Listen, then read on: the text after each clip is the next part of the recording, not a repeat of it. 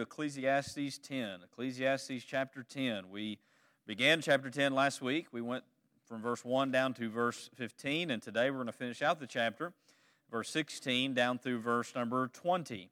And we're still in a chapter that is very proverbial. It is Proverbs, really, comparison and contrast and parallels. And so we're basically just titled the message, Various Principles of Wisdom, because you'll notice that some of these sections of Proverbs, they're not really organized in a way that maybe we would organize something, but that's kind of how life is, right? It's not always organized. It doesn't always hit us exactly as we think it should. But Solomon relays some theme through here. There is some connection, I think, that flows through it that would be good for us to note and study together. So let's begin in verse number 16 of Ecclesiastes 10. It says, "Woe to you, O land, when your king is a child, and your princes feast in the morning. Happy are you, O land, when your king is the son of the nobility, and your princes feast at the proper time for strength and not for drunkenness. Through sloth the roof sinks in, and through indolence the house leaks. Bread is made for laughter, and wine gladdens life, and money answers everything. Even in your thoughts do not curse the king, nor in your bedroom curse the rich, for a bird of the air will carry your voice, or some winged creature tell the matter." As we've noted through the book of Ecclesiastes, we've been given a lot of wisdom passages, wisdom from Solomon's observations, as well as direct applications he encourages as he's teaching along. And I think we would all agree that to not live with wisdom is to live with foolishness, right? And that was the summary of the last passage in this text, in chapter 10. So he's been tackling this issue of wisdom. Wisdom has been the immediate contrast in the last really two chapters. Chapter 9 has really been communicating, be wise, while chapter 10 has really been ushering in, don't be foolish. And so there's a direct application for us. Now, it may be easy to look at someone and say, don't be foolish, but the truth is, in order for someone to not be foolish, they need to be taught what foolishness looks like. They need to be taught what wisdom looks like. And that's kind of what he's been doing for us. You know, it's pretty easy for me to say, kids, don't be foolish, but they're not really going to process that, really. They're, okay, what do you mean by don't be foolish? Well, don't jump off the top of your bunk bed onto the ground, right? That might be foolish. Don't run to the road. We got to teach them exactly what it means. And so that's what Solomon's been doing through this passage. And this is one reason I think wisdom literature is so important, because it really hits home to us.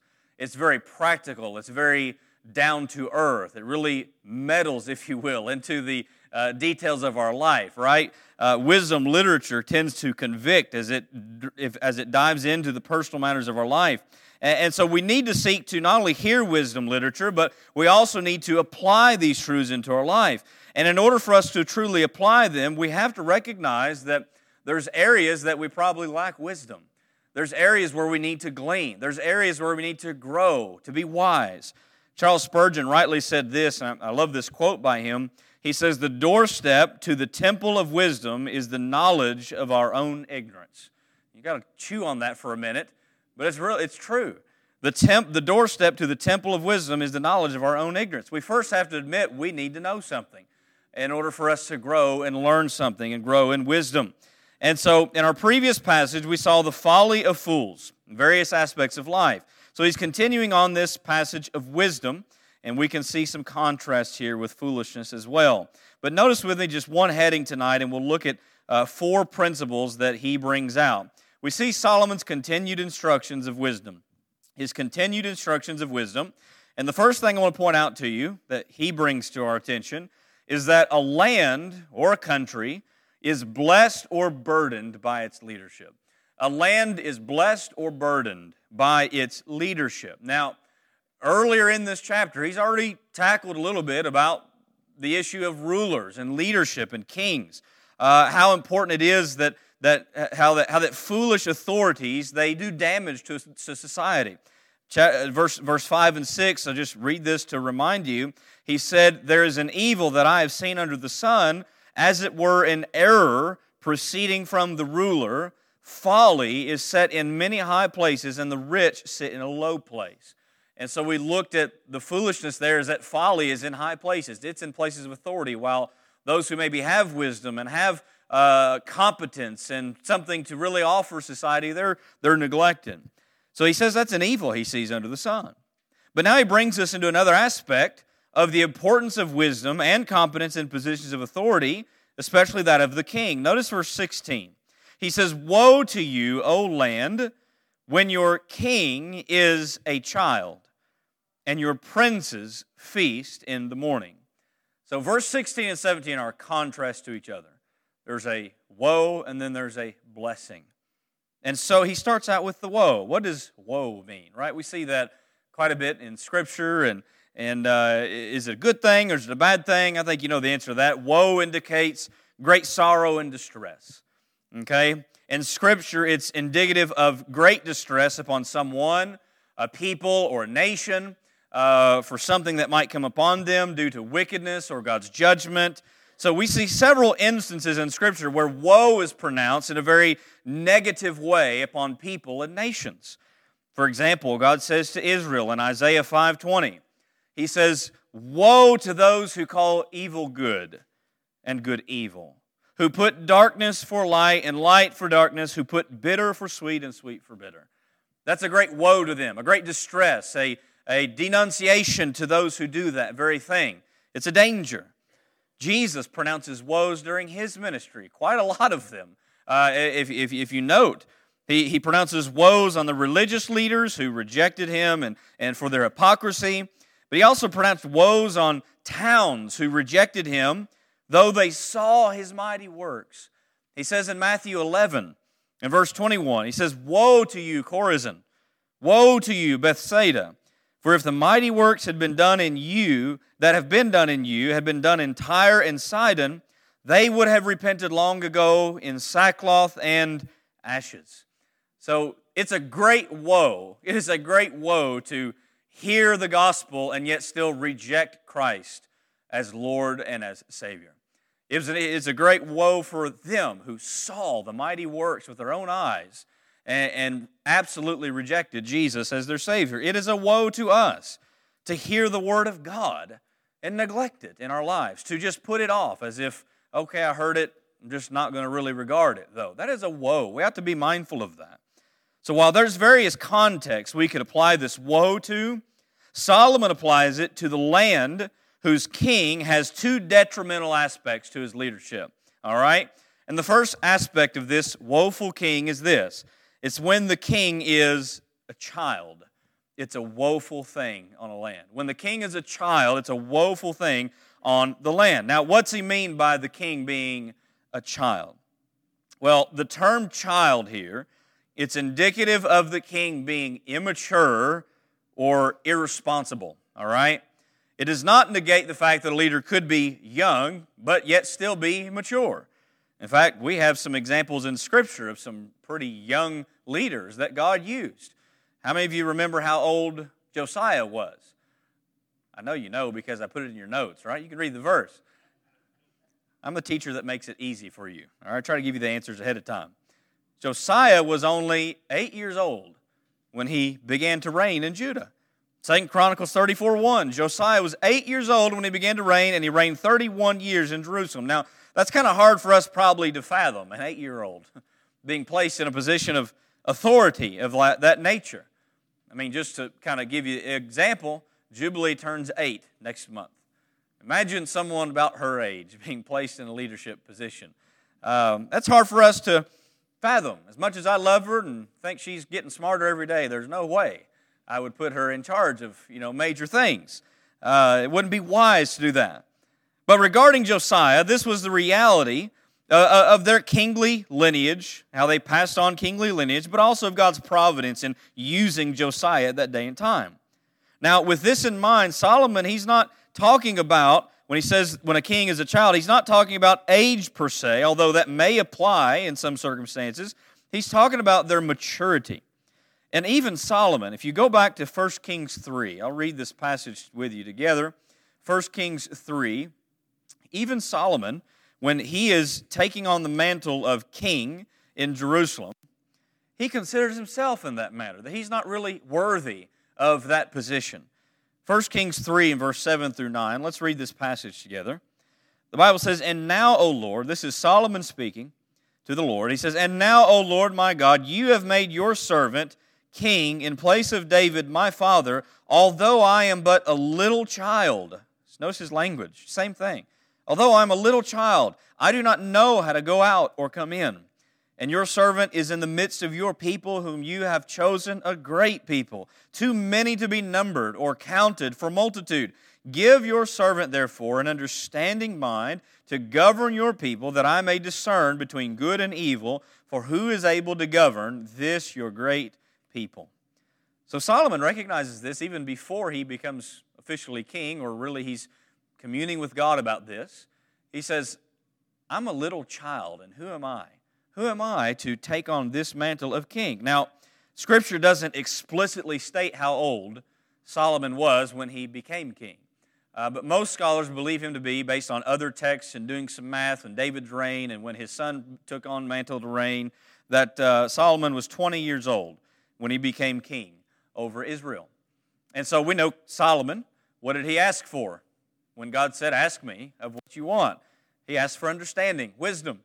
And God granted him that. That's the exact thing that he needed, because he considered himself not knowledgeable, not understanding enough, not wise enough to be in such a position. So he felt himself unqualified, but God made him qualified when he gave him wisdom. So that's what we see as a great detriment. It's a great woe to a land when a king is a child, when he's immature and irresponsible to be in that leadership position.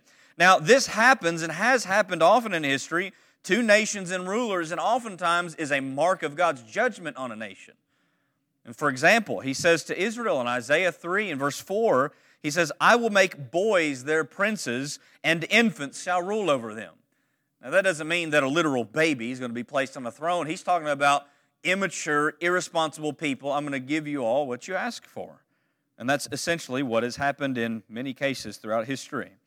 But notice that's the first woe. But there's another aspect of this woe upon a land, and it's here. When your princes feast in the morning. When your princes feast in the morning. Now I had to think on that for a moment, because don't we all like a good breakfast, right? I mean, what's wrong with eating breakfast? We're eating in the morning. Well, there's nothing wrong with eating in the morning. He's not saying a king can't have a good breakfast. This actually refers to a ruler who has no control, really, and lives a careless lifestyle even from the morning. Feasting was associated with partying and often drunkenness. So it's as if this prince, because he's a child, he's irresponsible, he's immature, he gets up in the morning and just continues on what he was doing the evening before. Acting irresponsible, acting carnal, acting in a very fleshly and irresponsible manner. So you see that it was associated with indulging and drunkenness. That was a nightly activity in that day and time, and it still is today, right? So a leader who does such things in the morning clearly shows he's not fit for leadership. He brings a great woe to the land and those who are under his leadership. Now Isaiah references and kind of gives a really picture of this kind of a person. Isaiah 5, 11 through 13. Notice this. Again, woe. Woe to those who rise early in the morning, that they may run after strong drink, who tarry late into the evening as wine inflames them. They have lyre and harp, tambourine and flute, and wine in their feasts, but they do not regard the deeds of the Lord or see the work of his hands. Therefore my people go into exile for lack of knowledge. Their honored men go hungry, and their multitude is parched with thirst.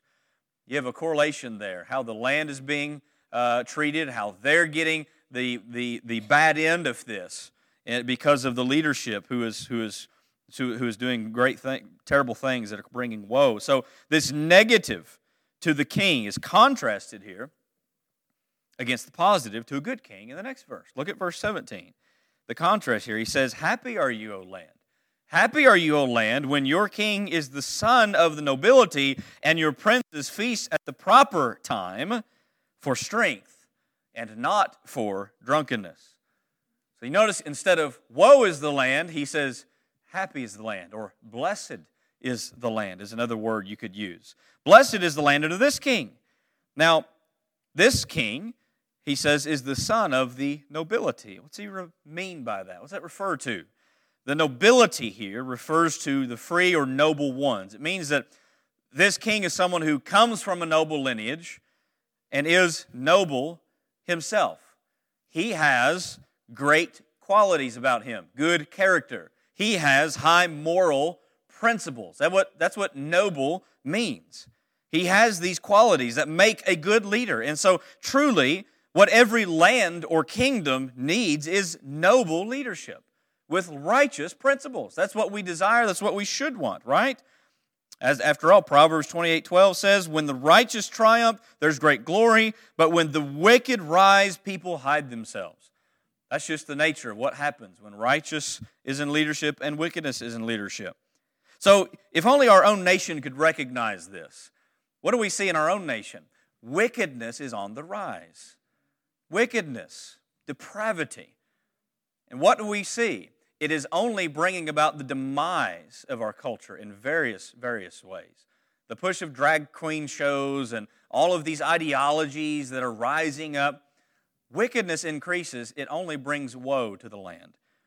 And part of the reason is because the leadership also aligns with that very thing. So that's part of how it's all connected. But on the opposite side of that, what do you see? Proverbs 14:34, righteousness exalts a nation, but sin is a reproach to any people. So this is what Solomon's putting forth, that the happiness or blessedness of a land is largely impacted by the king or leader, his character, who he is, what his principles are. He goes on to say with this good king, your princes feast at the proper time for strength and not for drunkenness. That's the contrast. The immature, childlike leader, he feasts for the purpose of drunkenness and at the wrong times in the morning. Whereas this man, he feasts for strength in the evening and not for drunkenness, but rather for strength. And so the point Solomon's making here is that wise leadership is grounded in mature leadership. And the leadership of a ruler will either negatively or positively affect the land or the kingdom. And there's great application in this for us today. This truth that we see here, it should affect how we view those who hold office and leadership positions in our own nation. That's how the Bible brings this out. It's plain to us that there's never going to be a perfect candidate, all right? But we can never say that the Bible is silent when it comes to politics. There's this common misunderstanding that, well, politics should just stay out of the pulpit. Tell that to our founding fathers. That was not the case, all right? So what we do, what our responsibility as Christians, the best of our ability, and I say that with emphasis, the best of our ability, we vote Christian principles and policies that will be good for the people of the country, good for the land. Now that can be very hard sometimes because sometimes either side doesn't have a good candidate, do they? But we're forced to make a decision based on conscience and based on principle according to the Word of God, and we do what we can with that. But the principle Solomon lays out here, it's his observation, but it's also wisdom for a nation, for a people, and how we live as citizens. Letter B, all right? Not only do you see the effect of leadership, all right, that's one thing he's been bringing out. A land is blessed or burdened by its leadership. Letter B, laziness has great consequences. Laziness has great consequences. You'll notice verse 18, his next principle here. He says, through sloth the roof sinks in, and through indolence the house leaks. Now there's a couple words here we don't commonly use, but I think we know what they mean. The word sloth, the Hebrew definition here is literally extreme laziness. That's what it says. Extreme laziness. Now if you want a picture of that in action, look up the animal that is called a sloth. Anybody ever seen a sloth? I mean, there's a reason they're named that. I don't know how all that works. Adam named the animals, and it's tied together in God's providence. Sloth and extreme laziness. But we went to the zoo one time, and I saw this creature called the sloth. And I thought, am I in a slow-motion film, right? They're so slow just in climbing to one branch and moving and eating, and you can see the connection. They're sluggish. They're very drawn back in how they operate and how they live. And so that's the imagery here. of this lazy person. This is how an extremely lazy person conducts themselves. They sluggishly move along in whatever they're doing. They put off what they know they ought to do because they don't feel like it. They're lazy. They don't want to do it. So the other word Solomon uses here is indolence. It refers to being slack or idle. And idleness is inseparable from laziness. Those who live in idleness do so because they're lazy. Idleness and laziness, you can't separate the two. They are intertwined together. Now, as you read through wisdom, literature, you're going to find that the lazy and the idle, they are always fools. They're fools. They're foolish in how they live. Why is that? God created mankind to work, not to sit around and do nothing. He created mankind to labor, not to be lazy. Now, there's some people that think that work is part of the fall into sin. It's not part of the fall into sin. Work was given to us before the fall into sin. Adam was charged by God to keep and protect and watch over the Garden of Eden. He failed in his duty to do that, but nevertheless, he was given work. He was given work. All right? And so when we look at with this, we see that laziness today, it's often viewed very lightly as if, oh, that's just not that big a deal. But you understand that from Scripture, it is actually a great sin. It's not a little issue. It's a big issue. I like this quote by Thomas Brooks, Puritan of long ago. He said, idleness is a sin against the law of creation. God creating man to labor, the idle person violates this law, for by his idleness he casts off the authority of his Creator. Idleness is something we should avoid. Now, that doesn't mean that you can't have times of leisure and rest. There's a difference between leisure and rest and idleness and laziness. We need to distinguish between the two. But Scripture has a lot to say about those who are lazy and what laziness leads to. And he points out just a little bit here in this text. If you look at verse 18, what's he saying? He says, through sloth, the roof sinks in, and through indolence, the house leaks. So this is an obvious neglect and refusal of proper maintenance of a person's home due to their laziness. Their homes, back in that culture, they weren't like today's homes, okay? Roofs at that time, they weren't like slanted, they were flat. They were more like a patio, all right? They were usually constructed with some cross beams overlaid with some tree branches and then covered with mud and straw and chaff mixture. They make some kind of plaster that made it more solid where they could go up there. They would spend evenings up there. They would even put booths up there for one of the feasts in Israel. And so what you find with this is that it was a very important place in the home in that ancient culture in Palestine. Now Solomon points out that the lazy person here, this sloth, his roof sinks in. And it also leaks. Why? Because he's not maintaining it. He's too lazy and idle to do so. He's just neglecting it. He's not putting the effort into his home. Now, Solomon speaks much to this very end in Proverbs. I want us to read a couple passages regarding this issue of slothfulness and laziness. Proverbs 24, 30 through 34. Let's look at that first. Proverbs 24, verse 30 through 34. Notice what he says. He says, I passed by the field of the sluggard, by the vineyard of the man lacking sense, and behold, it was overgrown with thorns.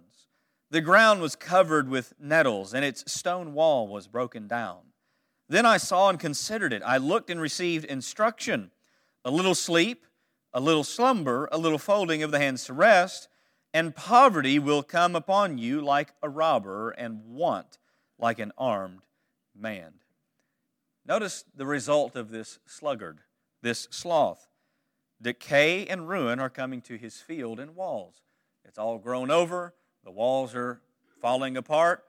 He's so lazy he won't do it. He won't fix it. He won't take care of what has been entrusted to him. So he observes this lifestyle of this man, and he gets instruction from it. He's looking at it, and he's getting instruction. Laziness, seen in continual sleeping and laying around, brings poverty and ruin. And that's why he brings up this issue of sleeping. A little sleep, a little slumber, a little folding of the hands to sleep. And the end result of laziness is poverty and ruin, and ultimately want. You want what you don't want to work for. Again, we see this in Proverbs 26. Look at verse 13 and 16 of Proverbs 26, one page over probably for you in your Bible. Look at verse 13 through 16. He says, the sluggard says, there is a lion in the road, there's a lion in the streets. As the door turns on its hinges, so does a sluggard on his bed. The sluggard buries his hand in the dish. It wears him out to bring it back to his mouth. The sluggard is wiser in his own eyes than 7 men who can answer sensibly. Well, you see some basic principles about the sluggard here, don't you? The first thing he points out, sluggard says, there's a lion, there's a lion. In other words, he's making absurd excuses for not getting out and doing what he should. Now, if there's a literal lion in the streets, I'm with the sluggard. I ain't going out there either, right? But this is written in almost a humorous, ironic form of language. He's making this excuse. I'm not going to go out there. As the door turns on its hinges, you look at the door back there and it swings on its hinges. He says, so the sluggard just turns upon his bed. He stays there. It's where he dwells, right? He's lazy. That's where he wants to live. You go a little further. The sluggard buries his hand in his dish. It wears him out to bring it. He's so lazy, he barely wants to feed himself, right? I just can't identify with that. I mean, I'm so hungry, I'll do anything. I'll kill an animal and skin it and cook it right now if I'm hungry enough, right? But that's another proverb that Solomon says. He says, the lazy man won't even roast what he took in hunting. He'll just kill it and leave it. He's so lazy, he won't even take care of the meat, right? Another thing about this lazy person, he's smarter than everybody else. He's smarter than everybody else. You tell him, you need to do this, you need to do that, and he finds every reason in the world why he can justify not doing that very thing. His laziness controls him, governs him. Oh, the detriment of laziness and idleness. And so in Solomon's context, we see this.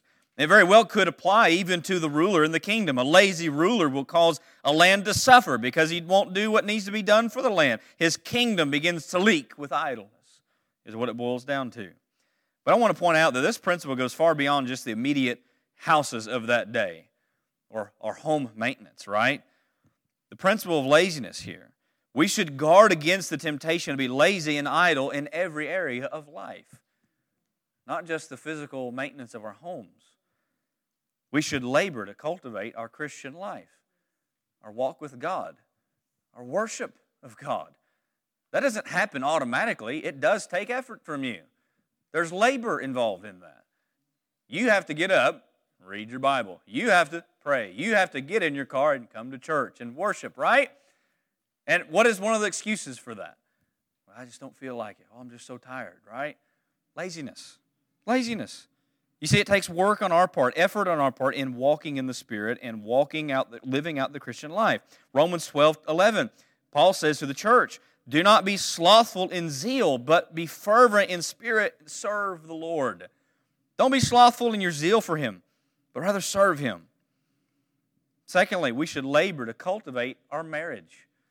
We should labor to cultivate our marriage, loving and caring for our spouse. You understand, strong marriages don't happen automatically. They take effort and work. A lot of marriages suffer because one or the other or both are lazy and don't put any effort into their marriage. If you're doing that, you need to recognize it. It will bring havoc to you. It only leads to ruin in one way or another. It takes effort from both sides. We should labor in parenting our children, raising them in God's truth and guiding them into life with wisdom and good character and work ethic. All of us parents, we know that raising children, it ain't a cakewalk, is it? It's work. It requires labor. It requires effort on our part. We should labor in giving our best in our job, working hard as to the Lord and not unto men. God's name is worthy of you giving your best effort, even in your job and whatever it is He's called you to do and be out in the world, because you represent Christ everywhere you are. Everywhere you are. And the opposite side of that is if you're lazy at your job, you just might lose your job. That's the end result of that equation. So the bottom line here is from Solomon is that laziness in whatever area it may be, it leads to ruin. There is no good outcome to laziness and idleness. That's the plain truth. Letter C. Letter C, next principle. Money has significant effects. Money has significant effects. Solomon takes us in this next statement, which may seem kind of puzzling at first, maybe even out of place. But he says in verse 19, bread is made for laughter, and wine gladdens life, and money answers everything. Now, as you read through the Scripture, you'll see a connection between bread and wine, meeting the needs of man's sustenance and enjoyment. I'll read you a couple of references here. The psalmist said, he wrote of the Lord in Psalm 104, 14 and 15, he says, you cause the grass to grow for the livestock, and plants for man to cultivate, that he may bring forth fruit from the earth, and wine to gladden the heart of man, oil to make his face shine, and bread to strengthen man's heart. Very plain. Wine and bread have their purpose. Solomon previously said in this book, in Ecclesiastes 9:7, go, eat your bread with joy, and drink your wine with a merry heart, for God has already approved of what you do. So, while the bread and the wine have significant benefit for man, the focus of the passage is actually on the last element, which is money. This saying is a three-part saying. The first two are kind of parallel to each other, and they lead to a punchline, which is this last statement. He says in this last statement that money answers everything. Now, Solomon has briefly mentioned money in this way earlier in the book. Ecclesiastes 7:12. He says, for the protection of wisdom is like the protection of money. And the advantage of knowledge is that wisdom preserves the life of him who has it. Now, what's he saying with this? He's saying it takes money to live in this world. It takes money to take care of things in this world that come up. See, a person must make money to be able to take care of their needs, take care of their unexpected emergencies, and even enjoy the wants that they might have in their heart. You have to have money to go to the grocery store and bring food home, don't you? You can't go in and just walk out without it. You've got to have money. You must have money to pay for the brake job that comes up on your car. Not going to be free. Money's the answer for the brake job. You got to have money if you want to enjoy your favorite hobby. If you want to get out on the lake, you got to have money to buy a boat or rent a boat. Doesn't come free, right? Unless you know somebody. Then it's good to know somebody with a boat, right? Money answers those things when you have it. If you don't have money and you're unwilling to work for money, you're going to find yourself eventually living under a bridge, not able to take care of your own needs, especially not your wants. It makes life hard. That, again, is one of the detriments to laziness. Solomon said a slack hand causes what? Poverty. But the hand of the diligent does what? Makes rich. Means he works hard. He who gathers in summer is a prudent son, but he who sleeps in harvest is a son who brings shame. So the wise person here recognizes the need for money to live their life, and so he works hard to gain it. He doesn't even have the first two without money. Can't buy bread or wine or have wine without money. So that's really the main point here, that money is needed both for our provision and our enjoyment. Now, we could view this also in the broader context of the ruler again. Some apply all of these verses to the ruler, and I can see how they do that. But the ruler of a kingdom has bread, wine, and money for the purpose of reigning over his kingdom, to answer the needs of what is needed for his people. That could be another application. But let me point this out to you, okay? Remind you about this. What this does not mean is that money is the chief end of our satisfaction, because that is the failure of the world's perspective. Is that if I just have more money, I'll be happy. If I can just have more, I'll be set for life, right? Solomon has already expounded on the fact that money and wealth and possessions and even pleasure, they don't bring true satisfaction to life, do they? You can be content and happy and joyful and not be rich, and not have a whole lot of money. You go back and read chapter 4, verse 7 and 8, and chapter 5, verse 10 through 17, he expounds on these very things. So money and wealth have their dangers and warnings along with their provisions and blessings. Here's just a few of them.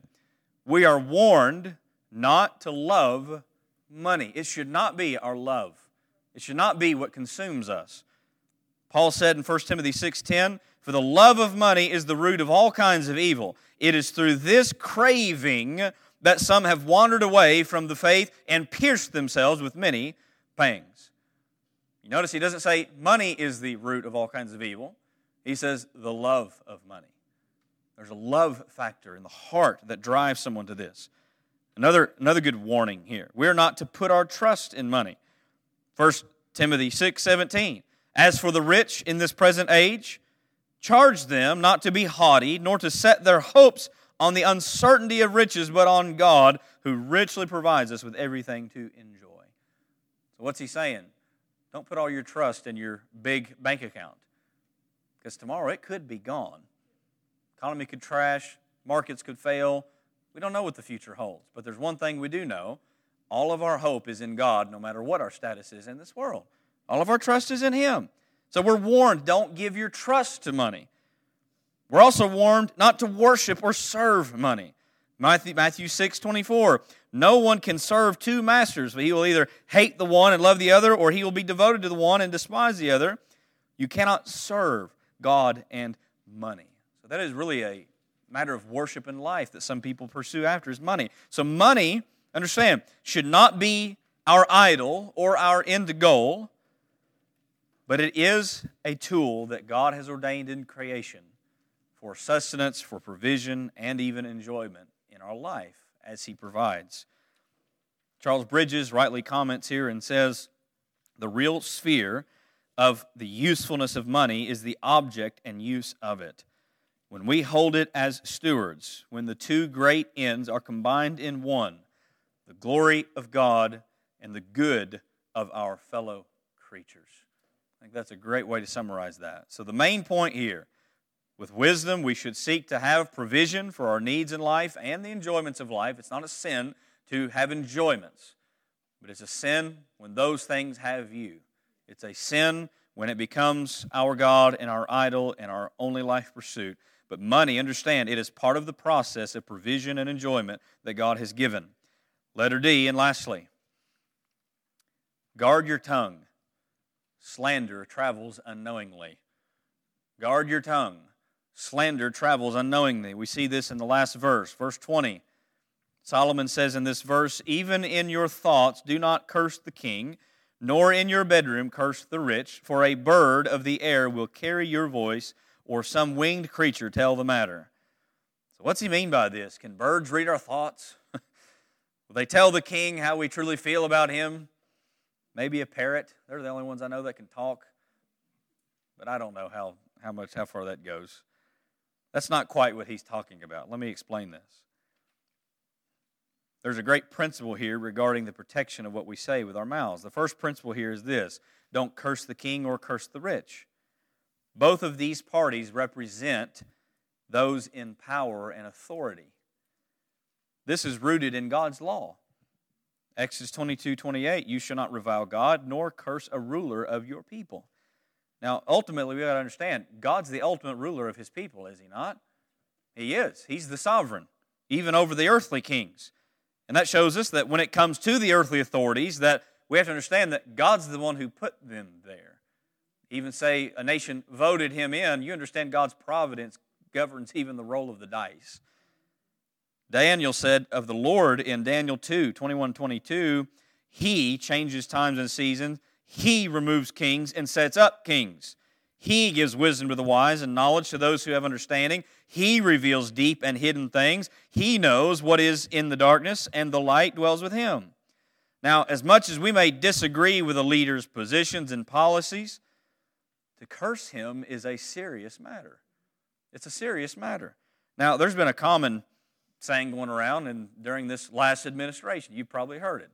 It goes like this: let's go, Brandon. Anybody ever heard that? Do you know what it means? I'm not going to repeat what it means. I'd get fired. Can't do that. It's a code phrase that curses the president currently in power or in office. Now, I want you to understand that no Christian should engage in such speech. And yet, many on that movement that chant that, all are doing that under the banner of Christianity. Well, we love God and country. But yet, they're cursing the one God has put there. Now, I understand there's a lot of tension when it comes to politics and the administration before us and the administration right now, but none of that changes the principle of what God says here to the Christian. None of that changes that. We have a certain behavior that we're accountable for. So it's one thing to call a leader to repentance for his wickedness and his bad policy that does affect the land in a terrible way, but it's entirely another thing to blatantly curse the one God has put there in power. We ought not to do that sort of thing. So there's a danger here in cursing those in power. Notice there's two things I'm going to point out about this. To curse him in your thoughts, which is what he starts out here with, to curse him in your thoughts, what does that do? That reveals your heart. That reveals your heart. Our hearts should not be that of cursing the king, even though maybe it might be challenging sometimes. I'm sure we've all had our moments. Man, why in the world did he do this and him do that? What a dumb policy this is, right? We ought not to curse him. We can disagree with it, but cursing him is a more serious matter. We have to understand that in our thoughts, in our heart. When a king or a wicked ruler is bringing trouble to the land, it makes us angry. And we should have a righteous zeal. We should have a righteous zeal and anger for God to be honored and His word to be upheld in the land. That should be our heart, but it's not a reason to curse the ruler. Even if given the opportunity, we may call upon leadership to repent by the authority of the word of the living God. Because I don't have any authority in my word. I don't have any authority in my opinions. But I tell you who does have authority, this right here. The Word of God holds authority even over the President of the United States of America, even over the king of whatever nation or country you may claim. You see, if given the opportunity, yes, we may call them to repent and give them reason, using the authority of the Word of God. But at the very least, what we need to do as Christians is to pray for those in leadership, even if they are foolish and corrupt. Paul said to Timothy, under the very godly reign of Rome, right? Being facetious here.